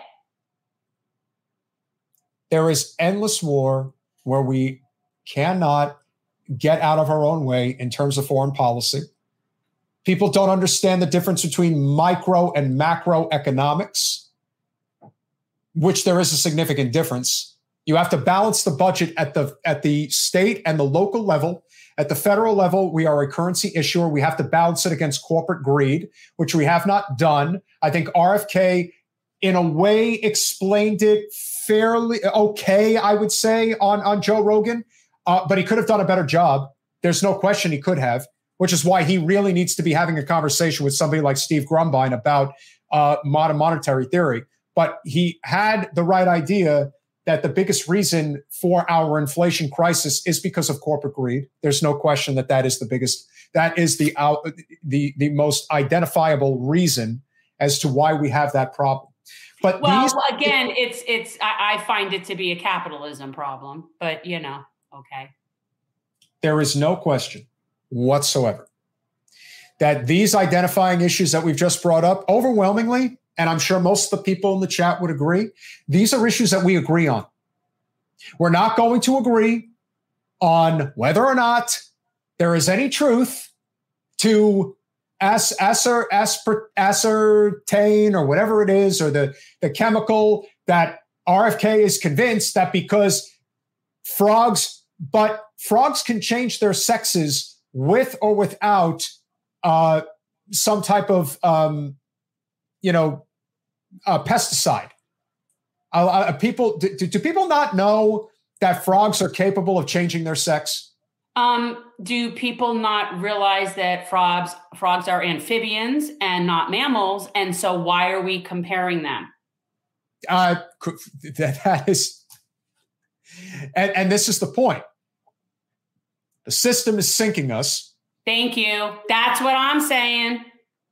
And as long as we are going to be continued, as long as we continue to allow ourselves to be distracted, if we continue to play this stupid game, it's not aspartame, azartine or something. That's what it's called. No, yeah, he didn't mean aspartame. He didn't mean aspartame. Yeah. But that's not good either, by the way. Shit's not good for you. Aspartame is terrible. That's all in the diet. That's like NutraSweet. It's the same. God, I gave up diet soda like 5 years ago at this point. I haven't had a soda in like at least 5 years. I gave up soda when I was a teenager, believe it or not. I gave it up really early. Again, these types of things, the issues that we bring up, don't get distracted by the lunacy issues, like whether or not there is something in crop pesticides that are turning people trans. It's like, just don't deal with that nonsense. There's no point. And I am not averse to reading studies and seeing if there's data that supports that. We can discuss that, but it's irrelevant because it's none of your business. Correct. It doesn't matter unless you are somebody, and if you are a transgender person and you feel the need to research your, what's going, have at it. But it's no one else's business. But as we've said, is RFK correct when it comes to the military-industrial complex literally hook, line, and sinker controlling our government and our economy? Yes. Is it true that the CIA assassinated his father and his uncle? Almost assuredly. Is it true that Julian Assange, if he is prosecuted, is basically the death knell for our First Amendment rights? Yes. These things matter. And he is talking about them, and that's relevant. You disagree with his stance on vaccines? That's perfectly fine. But casting aspersions about people and their positions because they agree with somebody on something and disagree with them on something else? I'm sorry, but you're not getting anywhere, buddy. Just like if you disagree with Matt Orfalea. Do you disagree with the video that he made and the information that was provided? He's just putting what actually was said out there. I don't think there's anything wrong with that. I think we need to hear these things. I think people should question these things. I would never advocate for somebody to go out there and take ivermectin. But you know what I wouldn't do? I wouldn't be telling people that taking ivermectin is taking horse paste, because there's two different kinds. And the people who are saying it, they know that there's two different kinds, and they choose to say that they're taking horse paste anyway. Why? Because it's all about controlling the masses. That's all it is. People can go out and do whatever the hell they want. And you know what? If they end up taking horse paste, that's their fucking problem. If they're stupid enough to take it, that's their problem. Well, that's Darwinism. I don't mind that. You know what I mean? And if anybody hasn't ever read the Darwin Awards, highly recommend. Very highly recommend. People do some seriously dumb shit. I will say it's predominantly men that do the stupidest shit. And we see it in videos all the time, but you know what I'm saying. Biden is not willing to pardon Assange. And that's the thing. I don't know what it is. If there was even a shred, if there was something there with Joe, if there was something there, anything, he gives us nothing. There is nothing. There is not only nothing, there is less than nothing. This has become a disaster of epic proportions. And you're out there and you wheel out those unions after he crushed the railroad workers And well, first of all, we already know about what we think about the teachers union. Okay. Like we already know what we think about them in terms of their politics, but it really does show you that it has nothing to do with labor. So the teachers union is not really interested in the best interest of labor. Because if you're in the best interest of labor, you wouldn't automatically be endorsing the person that just screwed the railroad workers. And in this case, as far as being able to ask Joe a question, guys, have you not seen how his presidency has been run, especially when it comes to press conferences? Yeah. It's like every question has to be decoded first. You can't even get to him if you want to. No. Well, because he has to have a pre-planned thing. I think he's probably medicated. I think certain times a day he probably sundowns or whatever it is that they have to keep him on, I don't know, whatever it is, Adderall or whatever they give him, who knows. But like, yeah, he can't be, they also don't trust him to just be from the hip. They don't trust him. His people don't trust him. So of course they're going to have everything pre-planned. And on top of everything else, corn pop, like you can't trust him. You get the AFL-CIO to come out and endorse him. We knew that was coming. It is the biggest union that has been hooked, line and sinkered with the Democratic establishment for generations now. That's not a surprise. We are not surprised by the Sierra Club coming out and endorsing Joe because they endorsed Debbie Wasserman Schultz over Jen. Yeah, guys, in case you don't realize, like the Sierra Club is not really an environmental organization. It's a money-making You're not going to see the Sunrise Movement do something like that. You're not going to see Climate Defiance go out there, who's a real climate organization. They're not going to go out there and do that. But people live for the nostalgia of what an organization once was. But above everything else, of all the endorsements, and we know why the teachers endorsed Joe because of Randy Weingarten. That's all you need to know. You don't need anything else. But the biggest disappointment of all the unions that again, it's one thing if you come out and endorse the president when it's time for the general election. The fact that you're doing this a year and a half before the election reeks of desperation. And if that's not enough, the fact that the National Nurses United came out and endorsed Joe, a candidate who has vehemently said, I will never support universal health care. I'm very disappointed in the nurses. I'm very disappointed in the nurses. The nurses that union has definitely been one of the biggest supporters of Medicare for All. So it's disappointing. And what's the rush to endorse right now? Well, they're so scared of RFK. I honestly, even if that is the case, it's very bad timing. Like this is, if anything, where is the sense of we need to endorse Joe like a couple of weeks prior to the first primary election? Like that from a strategic standpoint, at least would make sense, even if you don't agree with it. But that from a strategic standpoint is the only sensible move. Because very often that's where a lot of that ends up happening. Thank you so much, Sandra. Atrazine. So I was close. I just couldn't actually say it correctly. But thank you very much for pointing that out. Appreciate that. I did not know there was an oil spill in Massachusetts yesterday. I didn't know that either. No, and that's really not surprising. But yes, let's keep building more. Let's keep building more pipelines. That'll help. The claim to fame. As sad as this is, and this is why we keep talking about the neoliberal incrementalism is going to be the death of us. The only thing, if you can call it an accomplishment, you want to call it one, that's fine. The only thing that Joe has done in almost 3 years as president of the United States, 2.5 years as president of the United States, what's his one accomplishment with healthcare? They reduced insulin prices down to $35 a month, even though it should be free. But the point being is that it's one thing. And remember, insulin for most people is life and death. You hear the stories all the time about people rationing their insulin to stay alive. Insulin is supposed to be free. How do I know this? Because it's free everywhere else in the effing world. But this is his claim to fame. Let's harp on this idea that we took one particular pharmaceutical drug and reduced it to a manageable price for the average senior in this country.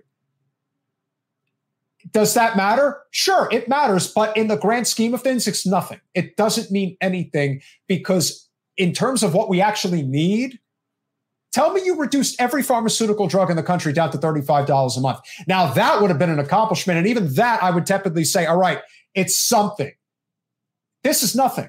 No, he's done nothing. He's actually done less than nothing. I would say he's actually pushed us backwards than just doing nothing. One step forward, two steps back. That's what it feels like every day. Yeah, he hasn't done anything that has earned, me ever supporting him ever again.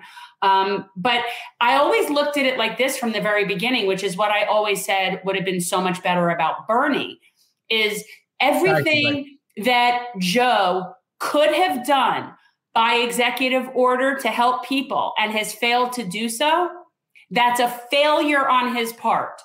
So everybody can go and look up, everybody can research what are in his executive order powers. What does that include? It's a lot of things. We've talked about it on here before, but all of those things, every one of them is a failure on his part.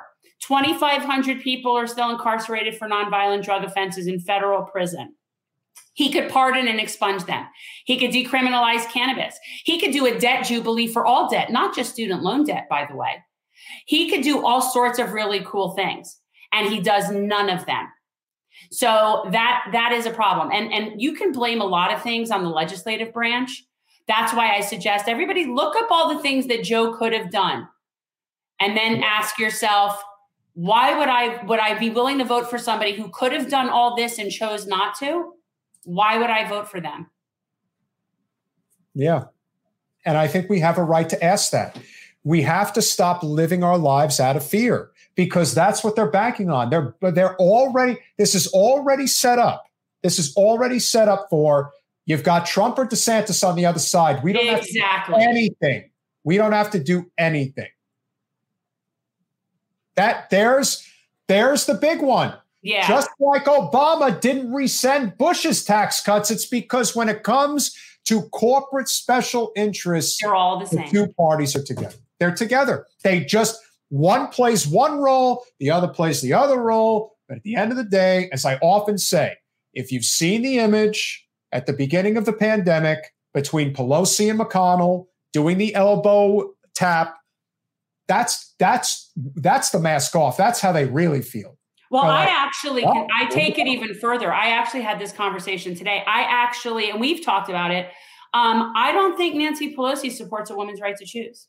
I don't think Joe Biden does either. Yeah. And the reason that I say this about Pelosi, but it's even more infuriating because she is in fact a woman that sits there and plays that card.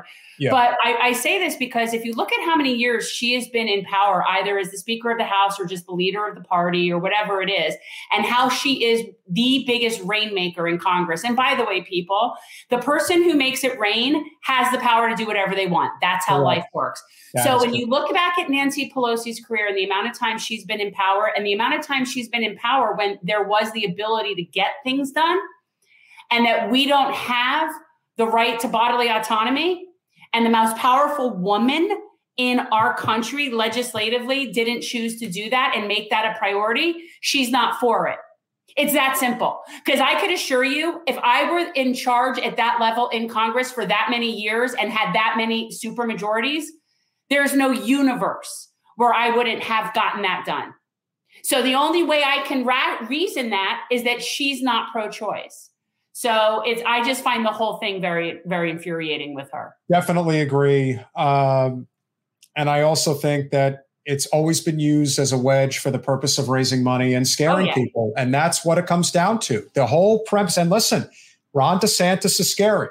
I don't think Trump is scary. I think Trump is just, he's a buffoon. He's a buffoon. But DeSantis is scary.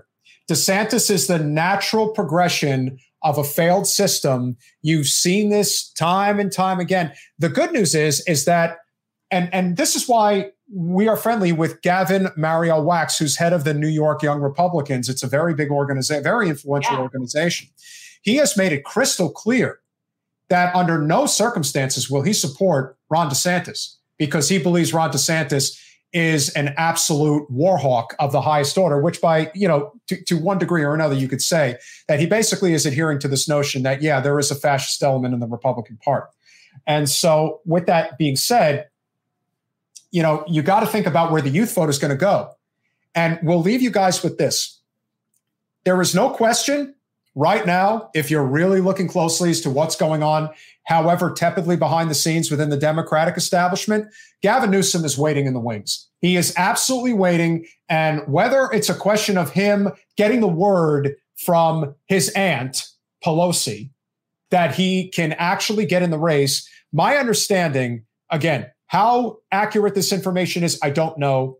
But what we've been told is Newsom is basically looking at this over the next, probably, to the end of the summer, as to where Biden's numbers go. If they continue to trend downward into like the low 60s, even into the 50 percentile, it's probably likely he's going to get into the race. I don't know. I don't see how anybody in the establishment gets in the race against Biden. And I don't see any way for Biden not to run without them dissing Kamala, which they won't do. And so they're really stuck between a rock and a hard place. They have to run Joe because they won't run Kamala. They know be that would just look really bad. Well, they might be, but you know what though? Kamala was the senator from California, but Newsom is the governor from California. And I do think that listen, I don't support the guy, but he holds a certain amount of. He can't win either. It doesn't matter. He can't.